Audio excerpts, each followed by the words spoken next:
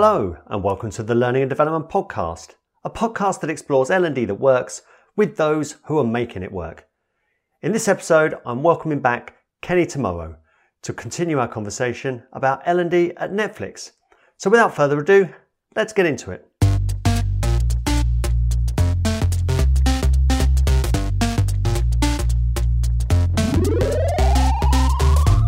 Kenny, welcome back to the Learning and Development Podcast. Thanks, David. Good to be here.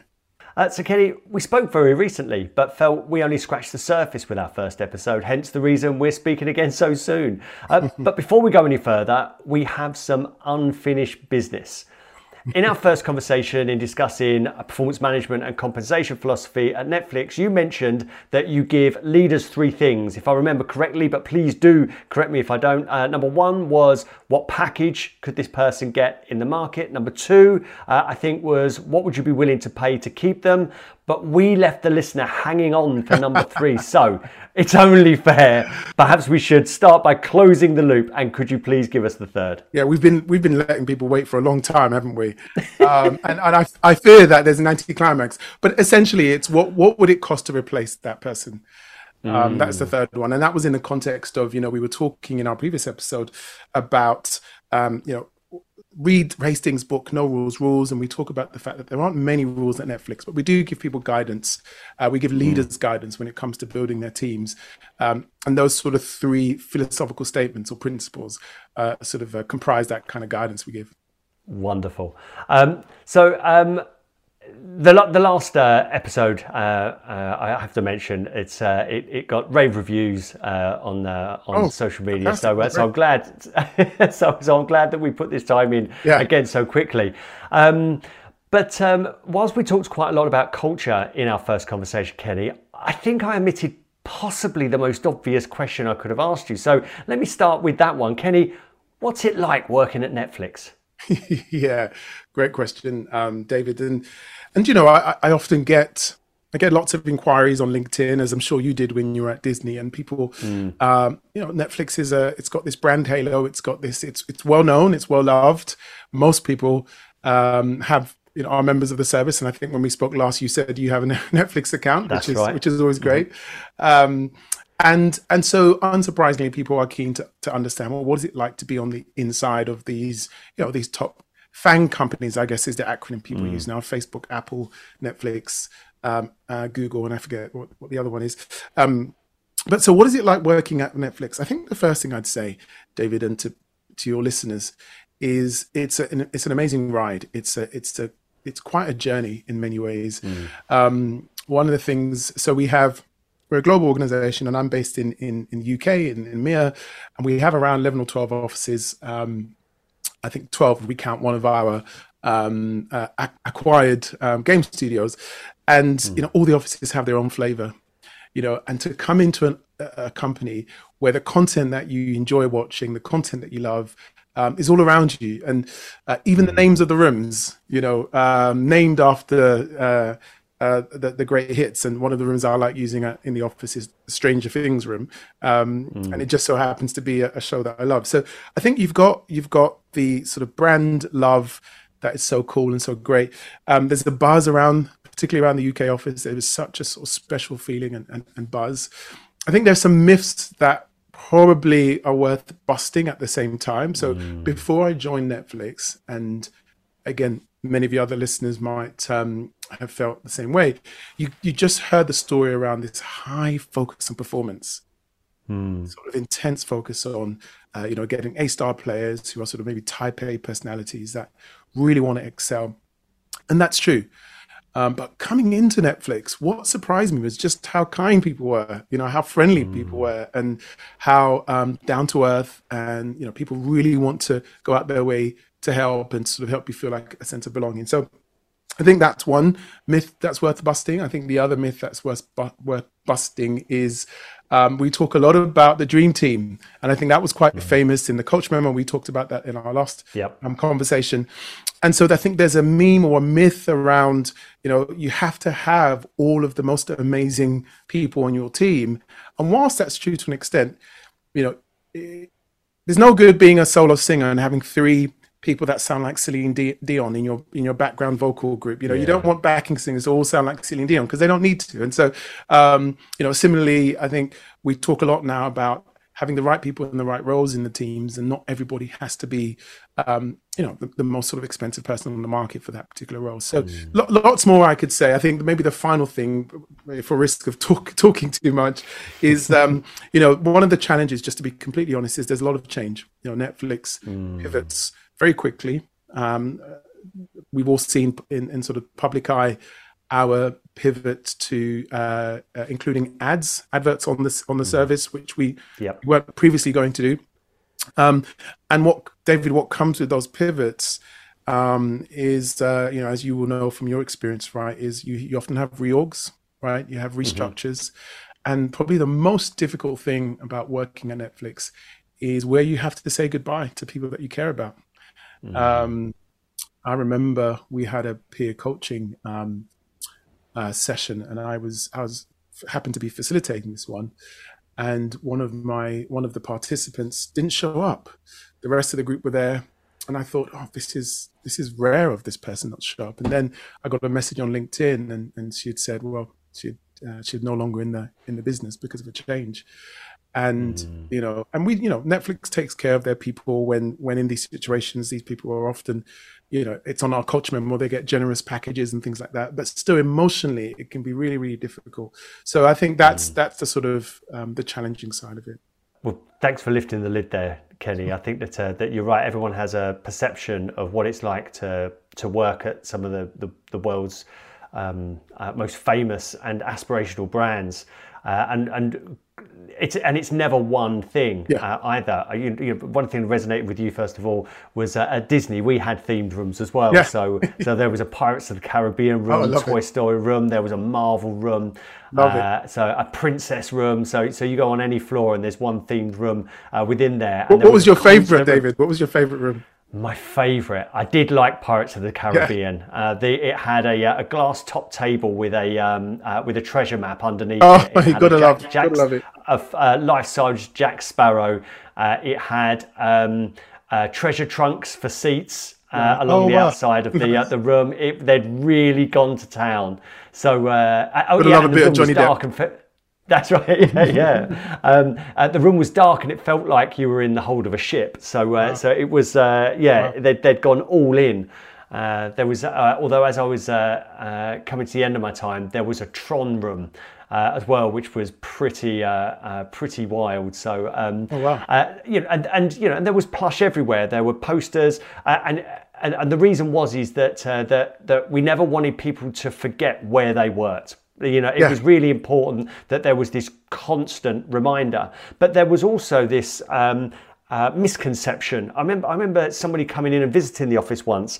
We sat down and I'll never forget their words. They said to me, "I bet this is a zany place to work." and I said, "Well, I didn't just go in and correct them. I just wanted to fill in some of the blanks." I said, actually, this is a really driven place to work, that people bring this association with Disney with them, that they've carried since they were a child, and they're making the most of this opportunity and driving to make this brand that they love really successful. So you had really sharp people. I think that we were able to track super smart leaders, really innovative people. So there's the old cliche that metal sharpens metal. I think I became a much better professional as a result of working with these really inspirational and talented and driven people, and I think that everybody did as well. It was you had the soft side, which was the reminder, but then you had the super smart, challenging side, which was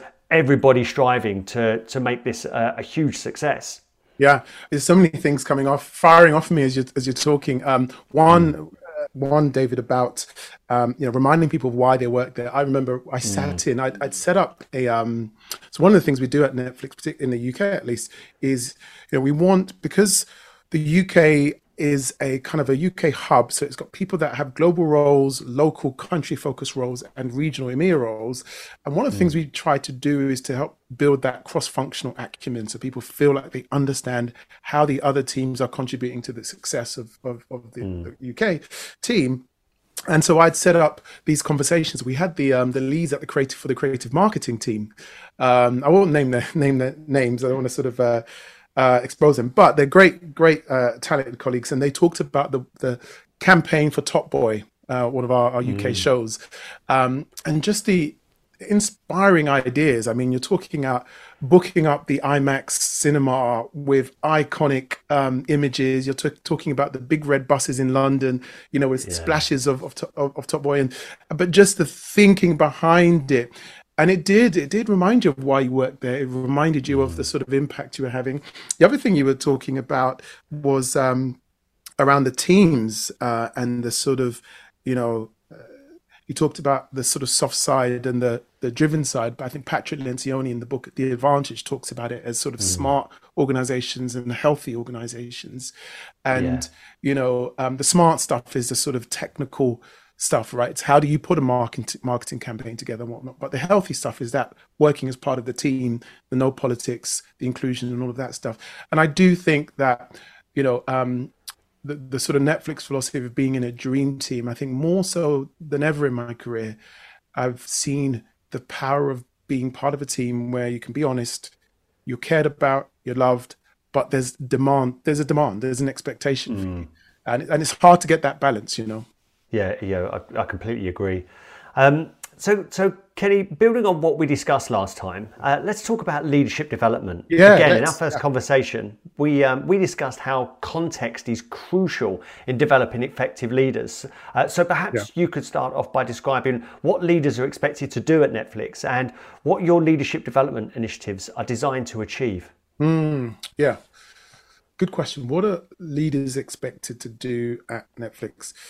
So I guess that one way you can look at it is the sort of global universal expectations, right? And a lot of companies, you know, will have leadership expectations and whatnot. And there's, you know, some of these will be familiar to your audiences. So, you know, you're expected to hire, to build, to retain, you know, great team members in an inclusive way, to give feedback, to show that you care, to help problem solve, seek different perspectives, cascade context, you know, from the business, all of those sort of usual, I think they're sort of global things. And then within that, I'd say, if you think about our culture, again, it always comes back to the culture. I suspect your audience might get bored of this, but, you know, to pull out some values, you know, we talk a lot about courage, judgment, selflessness, but we don't, you know, it's easy just to rattle off those words, but it's within a context, and it's within the context I mentioned earlier, which is, because Netflix has a sort of a startup energy, you know, Disney is 100 years old of about, I don't know, 100,000 people maybe plus. Yeah. Whereas Netflix is, you know, 25 years plus and, you know, so a quarter of that age and with about 12,000 people. So much younger, much smaller, and still trying to incubate the sort of startup energy. What comes with that startup energy is also the need for leaders to make high stakes judgment calls.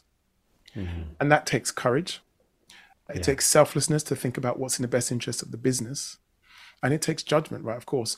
Again, quick case in point, if you're a content leader, as I often come back to, and you're trying to pick a show that you think is going to land for your audience, you may have to push back and make a judgment call about whether we take that out of development, whether we continue with it, how I give feedback to our partners and some of our writers, our directors. So in short, there's the sort of global universal things that are expected of leaders. And then there are sort of, depending on your function, so if you're a lawyer, there's certain leadership qualities I think that's needed there versus if you're in the tech product team. And then your other question was, what are our initiatives designed to achieve, right? Is that right? So, right. Yeah, so I mean, we could talk about this for days, and I know we don't have days, but this is really, really exciting stuff for me. So I want to call out one chap. He's I don't think he'll mind me mentioning his name. Peter Reiling is our VP of Leadership Programs, and he's like an institution at Netflix. He's loved, and he's just fantastic. And anyway, he used to work at the Aspen Institute. And the Aspen Institute, for people that don't know, is I believe it was started by a chap called Alfred Mortimer. I'm probably butchering his name, but and he basically there was a program in the US called the sort of Great Books program. Long story short, there was this desire to equip business leaders with just knowledge of some of the greatest books. Whether it's Dostoevsky, whether it's Aristotle, and so the Aspen Institute, which still continues today, they have things like the Aspen's Idea Festival. Developed a program for CEOs and business leaders to really deepen their knowledge in this space. So, cut a long story short, we've some years ago we sort of developed our own kind of leadership seminar program based on the Aspen Institute sort of style. So it's what we call text-based dialogue. So it's Socratic dialogue, where it's based on questions, based on reading stories. His team, they didn't hire. So if you think about some of the scenarios that you might have seen in certain companies used in L&D sessions, these aren't just mini scenarios written by a consultant or someone. These are deep, powerful stories written by a journalist or ex-journalist in the business. And because Netflix is about stories, we use these stories or cases as a way of exemplifying key issues in the business. We don't have slides in these seminars. So it's like a retreat for a week. You gather together in a circle, learning from each other, being challenged by each other. There isn't a single slide, which just makes my day, David. Yeah. But the stories are powerful, and people are immersed in these stories. They're immersed in challenging conversations with each other. So I'll pause there for a moment, but that's a little bit about how we use a sort of a Socratic seminar-based approach, a bit like business school, with some of that flavor in there to help develop our leaders. Brilliant. Well, I'd love to go into some of the design principles very shortly, but one thing that really struck me that I think is absolutely essential, we've talked about culture, we talked about context. You haven't talked about it too much, Kelly, I can promise you that. Okay. But when you said there that you might have some core leadership principles, but what it comes down to is recognizing that leaders of particular functions have different needs, and that is absolutely true.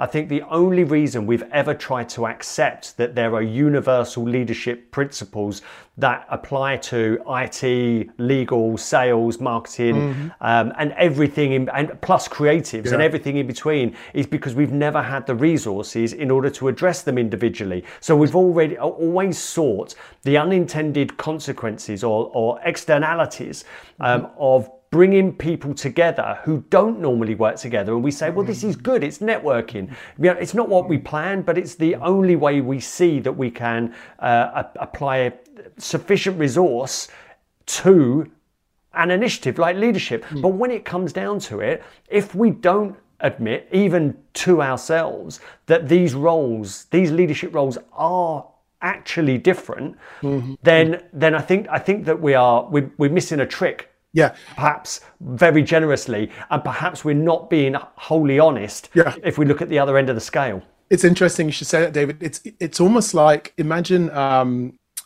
I mean, I don't know. Take the show like Stranger Things, because I mentioned that earlier. It's like assuming that Stranger Things is only loved by Gen Zs, or Gen X's or millennials or whatever the case might be, or One Piece, or the Beckhams, like that there's a particular group only that like it. And look, our consumer insights team will often talk about which groups tend to watch certain hits and shows, the most loved shows more often. But actually what we find is that's, multi-generational. There's a range of people that are attracted to this. So people might say, well, Kenny, what's that got to do with leadership? Well, similarly, if you take a challenge or a task, that's not unique to one particular group. Whether the task, often we split up leadership into early, intermediate, middle, or advanced leadership or whatever, assuming that everyone's challenges are unique to their tenure in the business or their seniority, and it's not always as sort of cut and dry. So in short, I think that there'll always be some global things that are universal and common, but I do think you're right. I think it was a good point you made where you said actually that seems to have been a function of a lack of resources at that that we could apply, and so we've been quite generic, and we also have constrained resources, although we're Netflix, so we've got to be smart about what are the the 80-20, what are those high impact things at the 20 that's going to impact the 80. But still, there's room for innovative thinking here, I think. Yeah, 100%. So let's get into to design then, Kenny, because having been in L&D for many decades, I've experienced and delivered, I must admit, leadership training that's based on core themes or tenets of leadership and best practices, but that have nothing to do with the actual jobs of the people in the room or that we're expected to complete the training. So how are you going about making sure that you're designing to solve real problems, to reflect people's actual roles and challenges, and designing for meaningful impact? Yeah, so again, you will have talked about this with previous kind of guests on your show. I think we do a lot of discovery work. So at the global level, the local level, so whether that's semi-structured interviews, lots of listening stations, lots of, through our sentiment survey, our CHRO will often do a number of tours as his team will. And then through our HRBPs, historically, we've not always had a larger L&OD, learning and organization development, or even talent management function.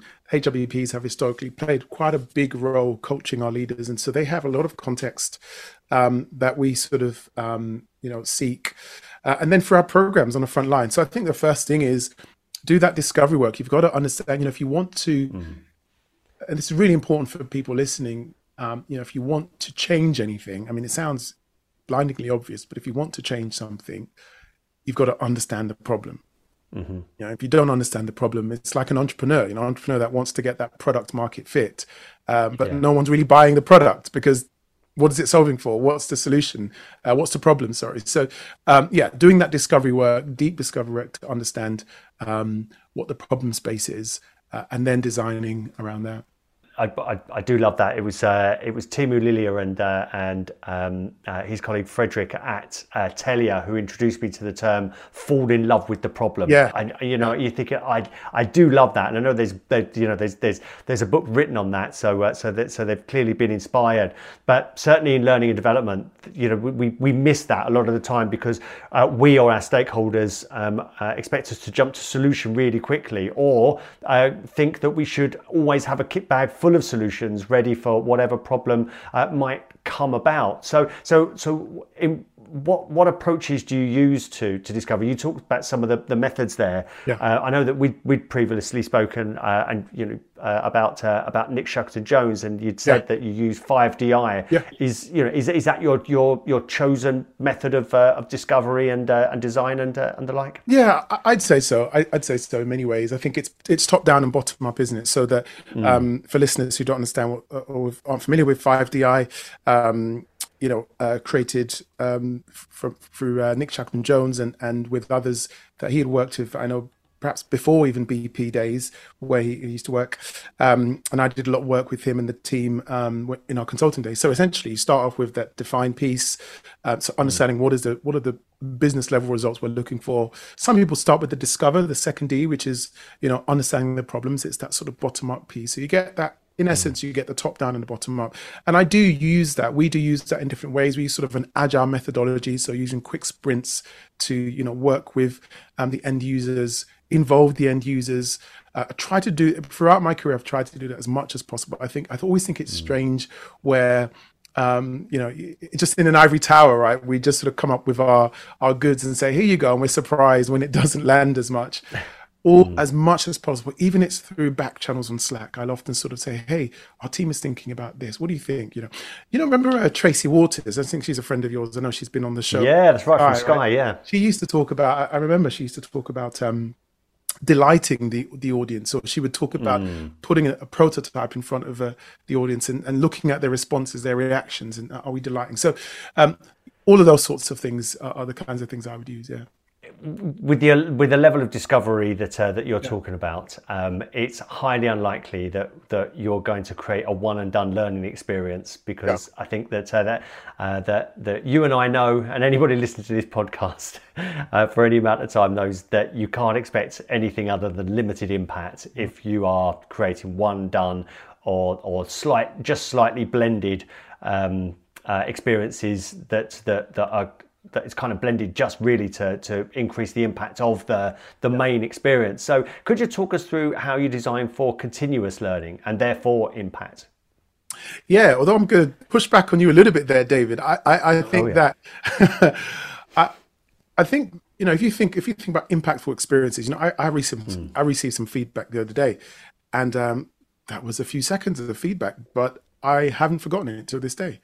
Feedback I've received years ago, I haven't forgotten it till this day. That's pretty impactful as an experience.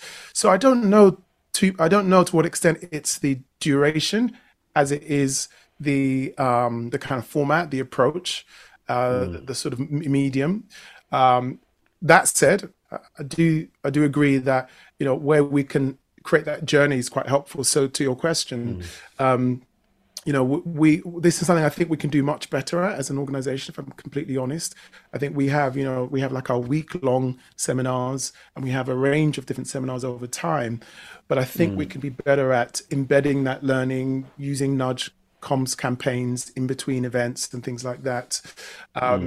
To be completely candid, I think where we're at as an organization is such that we've we've actually emphasized that if we think about 70-20-10, I think we've indexed on that 70, which is probably a good position to be in.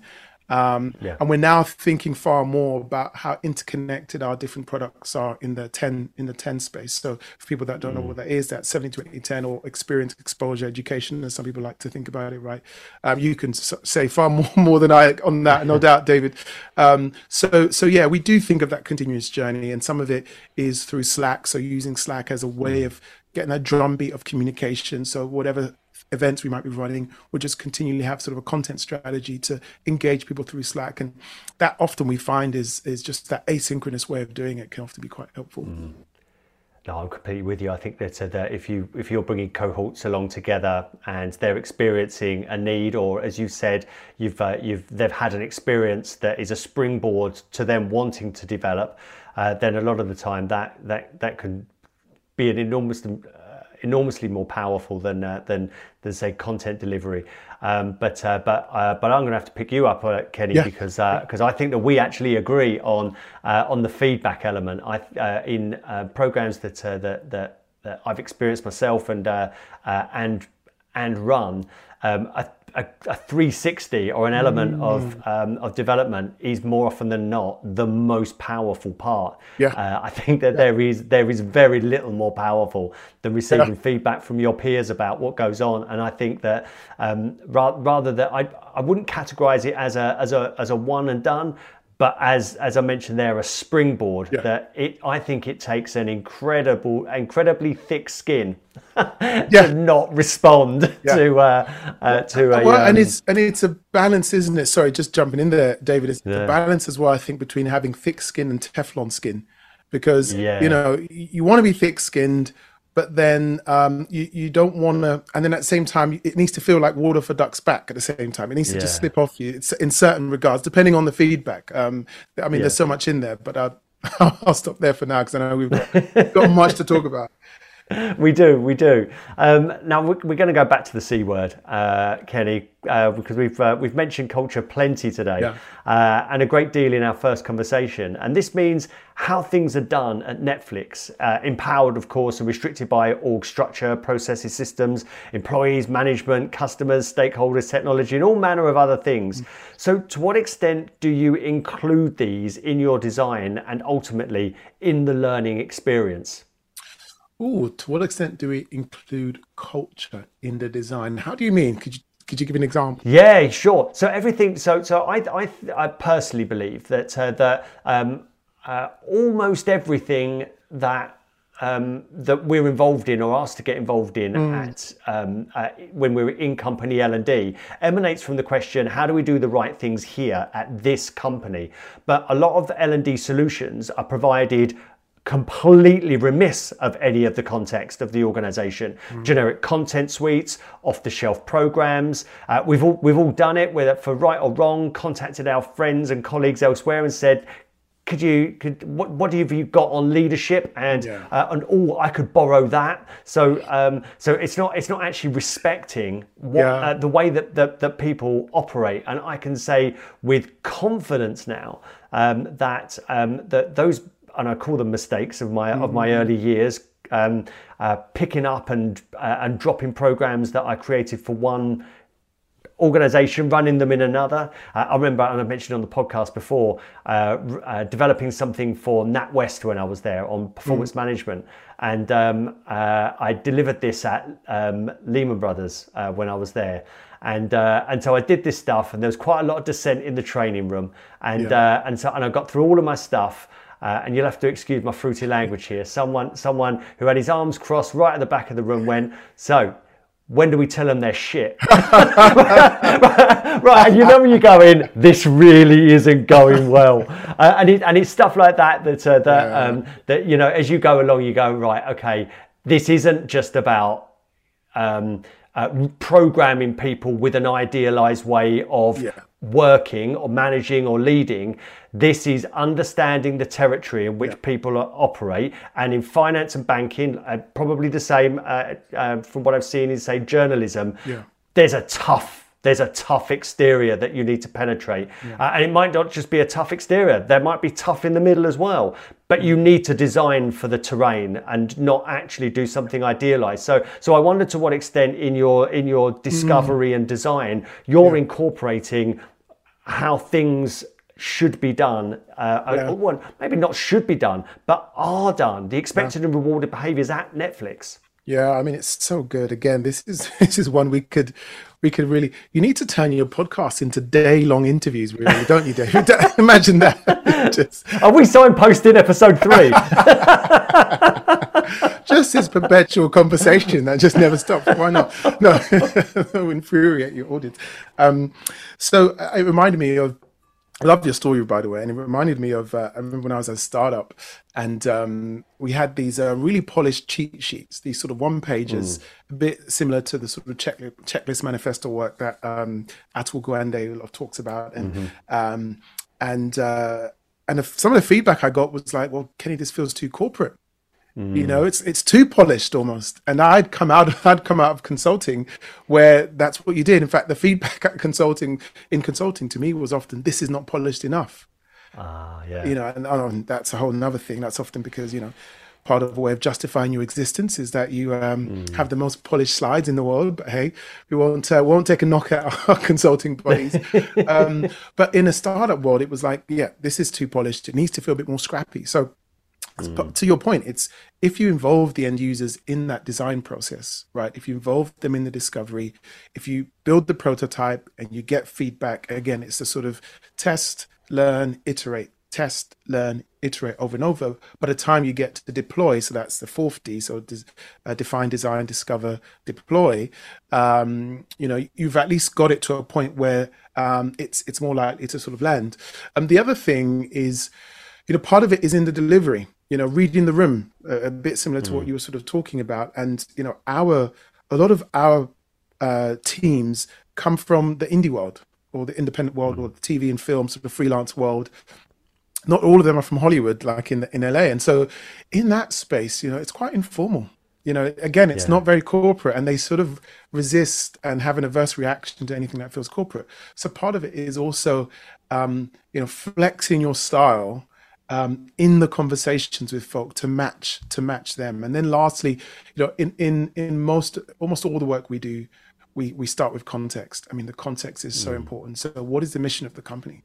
The mission of the company at Netflix is to entertain the world, and in the process to build a widely successful business. That's the vision, and there's some new numbers attached to that, which I won't share here, and I don't know if that's public, but and so we start with, okay, well, this is the North Star. Our culture is simply the tactic towards that excellence and to how we get there. And for them, it's important to recognize, you know, what are your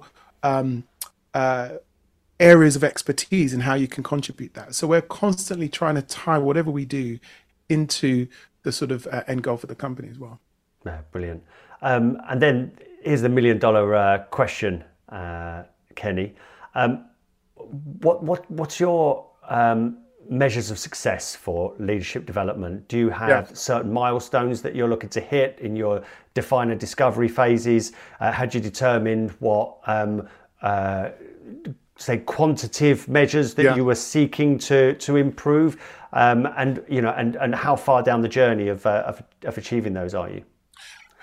Again, another good question. This might sound like a cop out, but I mean, there's what would help with this is maybe in a moment I can share some more detail into some of the experiences that we've designed, because that might bring it to life a bit. But I'll say it this way around, so I answer your question first.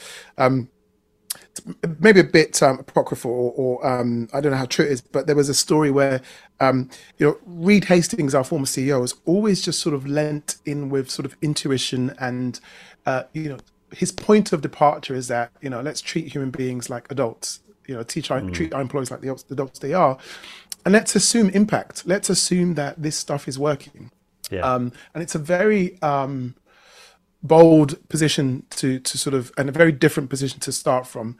But partly he can assume that because he had been part of the seminar work that I mentioned earlier, and he'd sort of seen the impact.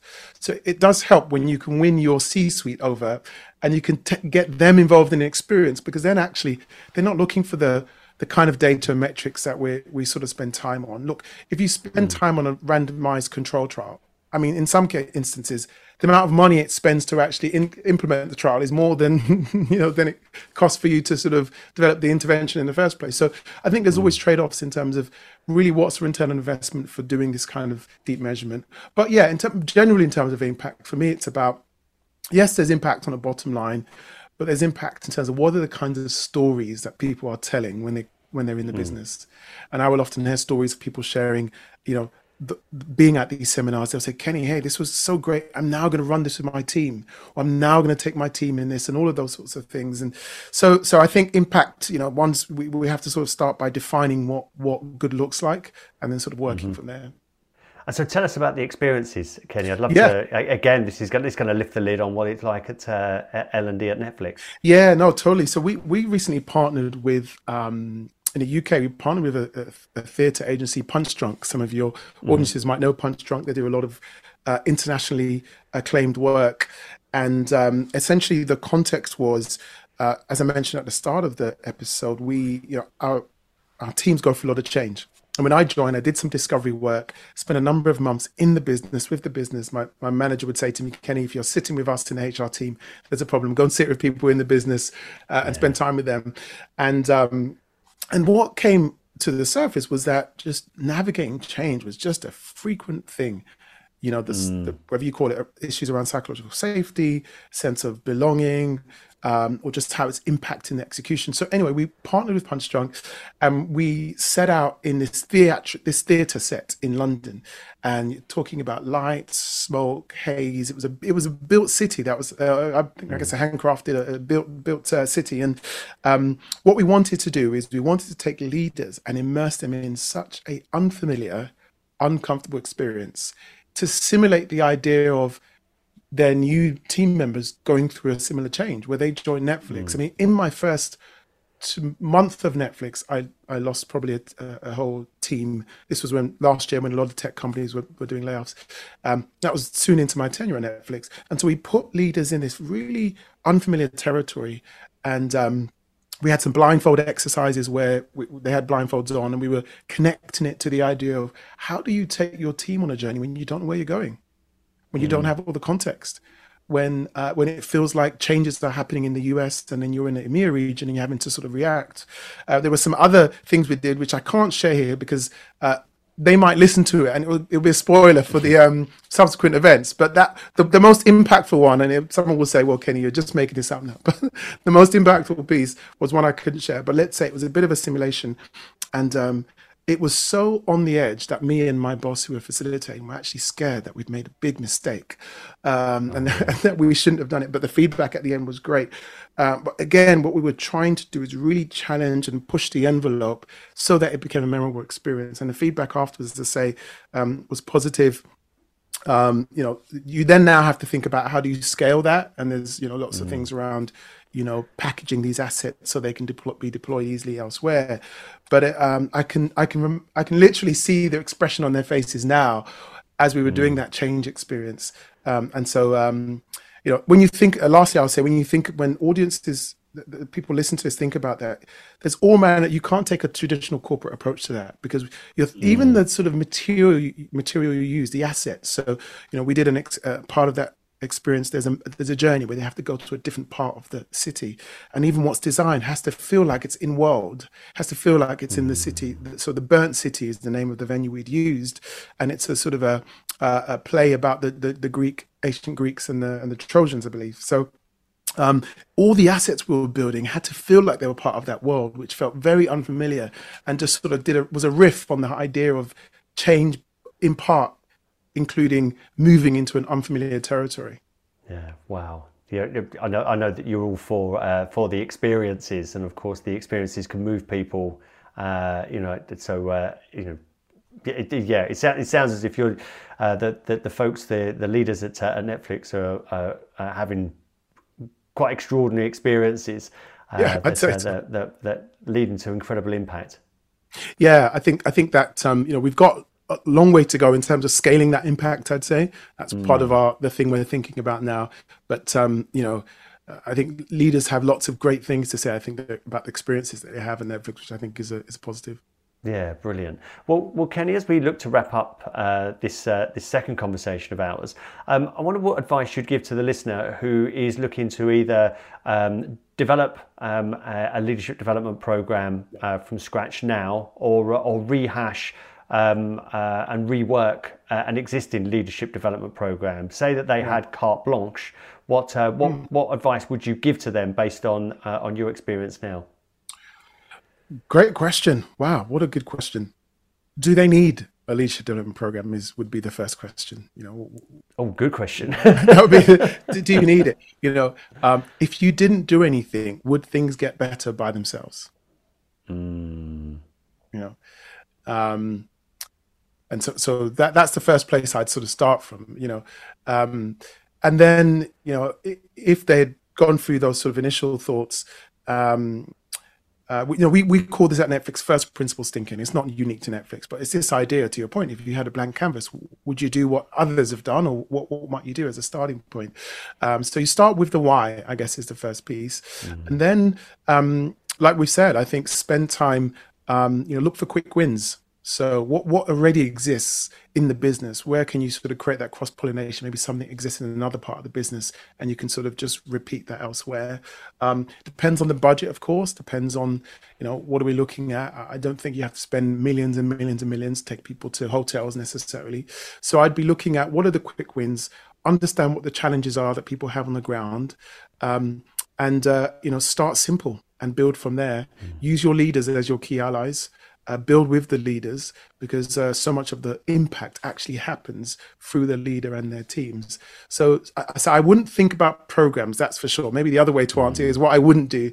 What I wouldn't do, start with off the shelf and just think about programs. I wouldn't be having a solution looking for a problem. I'd look to understand the problem. Brilliant, solid advice. Kenny, thank you very much for joining me Lots again. Lots of fun again, David. Thank you so much. Pleasure. Thank you very much for continuing to lift the lid of life and L&D at Netflix. And Kenny, thank you very much for being a guest again on the Learning and Development Podcast. Pleasure to be here, and thanks so much for having me. So much of what Kenny shared in this conversation is heartening to me, because it's so much of what we've been talking about over the years on this podcast. The resistance to just deliver a solid leadership development program and actually commit to helping leaders at Netflix is inspiring, and I hope it provided inspiration to you too. If this conversation has whet your appetite for good quality L&D chat and you'd like to get involved, you can now join the L&D Collective, of which I'm an active member. Join me and thousands of L&D peers via the link to the L&D Collective in the show notes. And if you'd like to get in touch with me, perhaps to suggest topics you'd like to hear discussed, you can tweet me at David in Learning and connect on LinkedIn again. You'll find links in the show notes. And goodbye for now.